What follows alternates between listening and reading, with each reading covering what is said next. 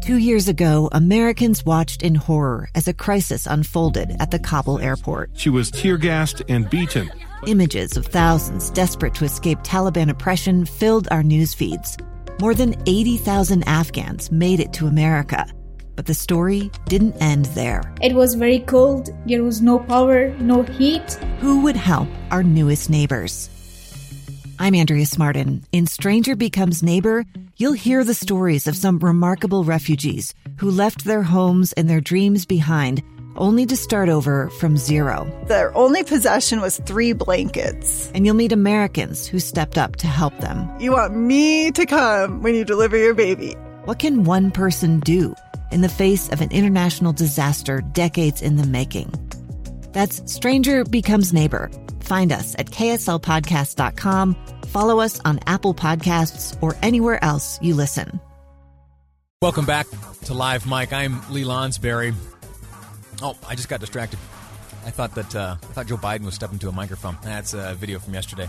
Anyway, I want to share with you over the course of this next segment, next 10 minutes or so. I want to hang out with you, and we're going to walk through some of the details, some of the latest information. Oh, look, we're starting again. I'm sorry, we're learning the buttons back here. I want to walk through with you some of the details, some of what we do know. We'll look at some of what we don't know even. The numbers will be less specific there, I can assure you.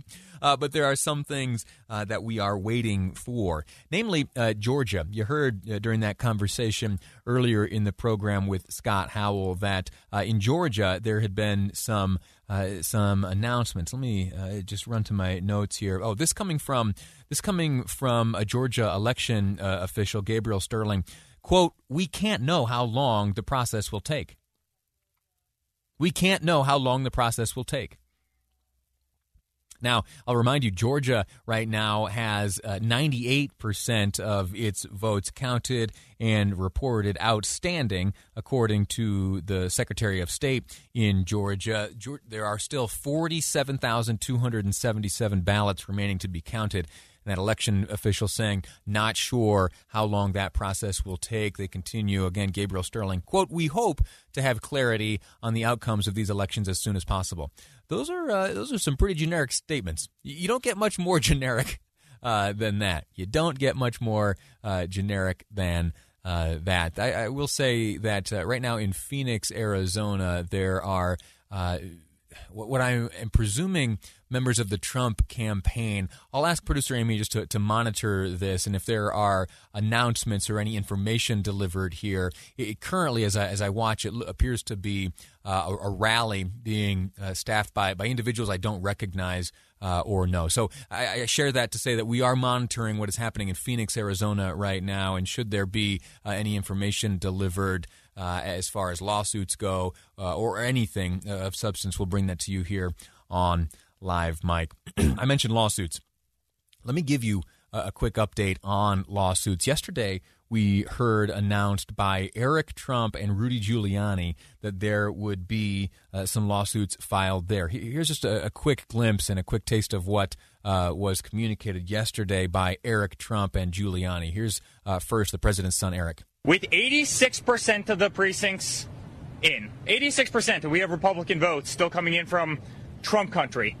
And the Democrats know that the only way that they could win this election is to cheat in Pennsylvania. So that was the appetizer, and now for the main course, Rudy Giuliani took to the microphone and discussed a lawsuit that he'd be filing with Philadelphia specifically. And I'll share with you in a moment, there has been in that Pennsylvania court a decision made on the lawsuit introduced by Giuliani. Hear Giuliani first, and then I'll share with you the update. So we are going to continue the lawsuit here. We're going to bring a second one, and then we're going to bring a federal lawsuit. And we're going to take a very good look at whether we bring this nationally. We certainly are going to bring it here and in Wisconsin. Quite possibly we'll do a national lawsuit and really expose the corruption of the Democrat Party. So I can't speak to the lawsuit which he made reference to there in Wisconsin, but I can tell you about one of the 3 threatened lawsuits in Pennsylvania. One of them dealt with the distance that Republican poll watchers were able to stand in terms of proximity to the main canvassing area in Philadelphia. Before this lawsuit was filed, now follow me on these numbers here. Before the lawsuit was filed, the poll watchers, the Republican observers, were required to keep at least 20 feet of distance from the workers in the canvassing area, this specifically at a convention center in downtown Philadelphia. This can be, and in fact, by Jason Miller, a campaign aide for the Trump campaign, he describes it as a major legal victory. He did so on Twitter. The reality is, and I guess you can call this a major legal victory if you'd like, but the reality is the 20 feet has now been shrunk down to 6 feet, right? So the lawsuit filed said, hey, listen, there's not adequate transparency here because we have to stand too far away. We can't see what's happening there on those ballots. And the court said, okay, yeah, maybe there's a little bit of reason to that. Why don't you get yourself here within 6 feet away? And so 6 feet now is the distance from the poll workers or the vote tabulators that members of the Trump campaign, Republicans, are able to stand. So that's that. Now there's another lawsuit filed in Michigan. This one had to do with, well, actually it was a request from the Trump campaign to halt vote counting. And this is just one of many lawsuits, all right? So it's going to be, if you are curious about this, it's going to be drawn out for some time exactly, what ends up the result of each of these various lawsuits. But this one, a Michigan one, was an effort by the Trump campaign to halt the counting of ballots so that those same observers referenced in the Pennsylvania lawsuit, the Philadelphia lawsuit, could then be granted, quote, meaningful access to vote counting locations throughout the state. Now, meaningful access, that, I betcha, is, well, first off, it's a legal term. In the description of what poll watchers are able to do, it is contained this phrase meaningful access, that they ought to be granted meaningful access. Now, ask yourself and think about, a debate around the kitchen table. What exactly does meaningful access mean? You can interpret that a number of ways. It's one of the downsides of vagaries in statute. When there is room for interpretation, depending on how it suits you, it will be interpreted a number of different ways. So here's a prediction of mine, and it's a pretty obscure prediction, but I bet you that in states around the country, that meaningful access, that phrase, where it comes up, will be tailored some, and maybe a more specific definition of meaningful access will find its way onto the state law books around this great country. Anyway. How do you respond to these lawsuits when you hear about these tactics being used by the president's campaign? How does it strike you? How does it strike you? I've been torn. I have confidence in the justice system. I have confidence in the electoral system.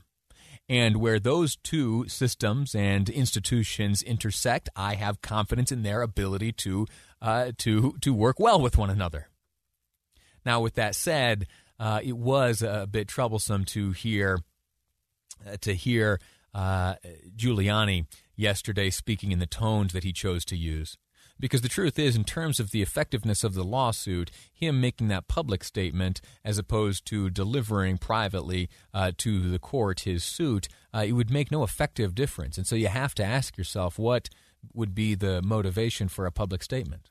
And, I won't speculate and try to get inside the head of Rudy Giuliani, but I think that in terms of the judicial process and the electoral process, a bit more integrity may have been, at least perceived integrity, maintained if that had been just a quiet filing of a document instead of the public display which we saw yesterday.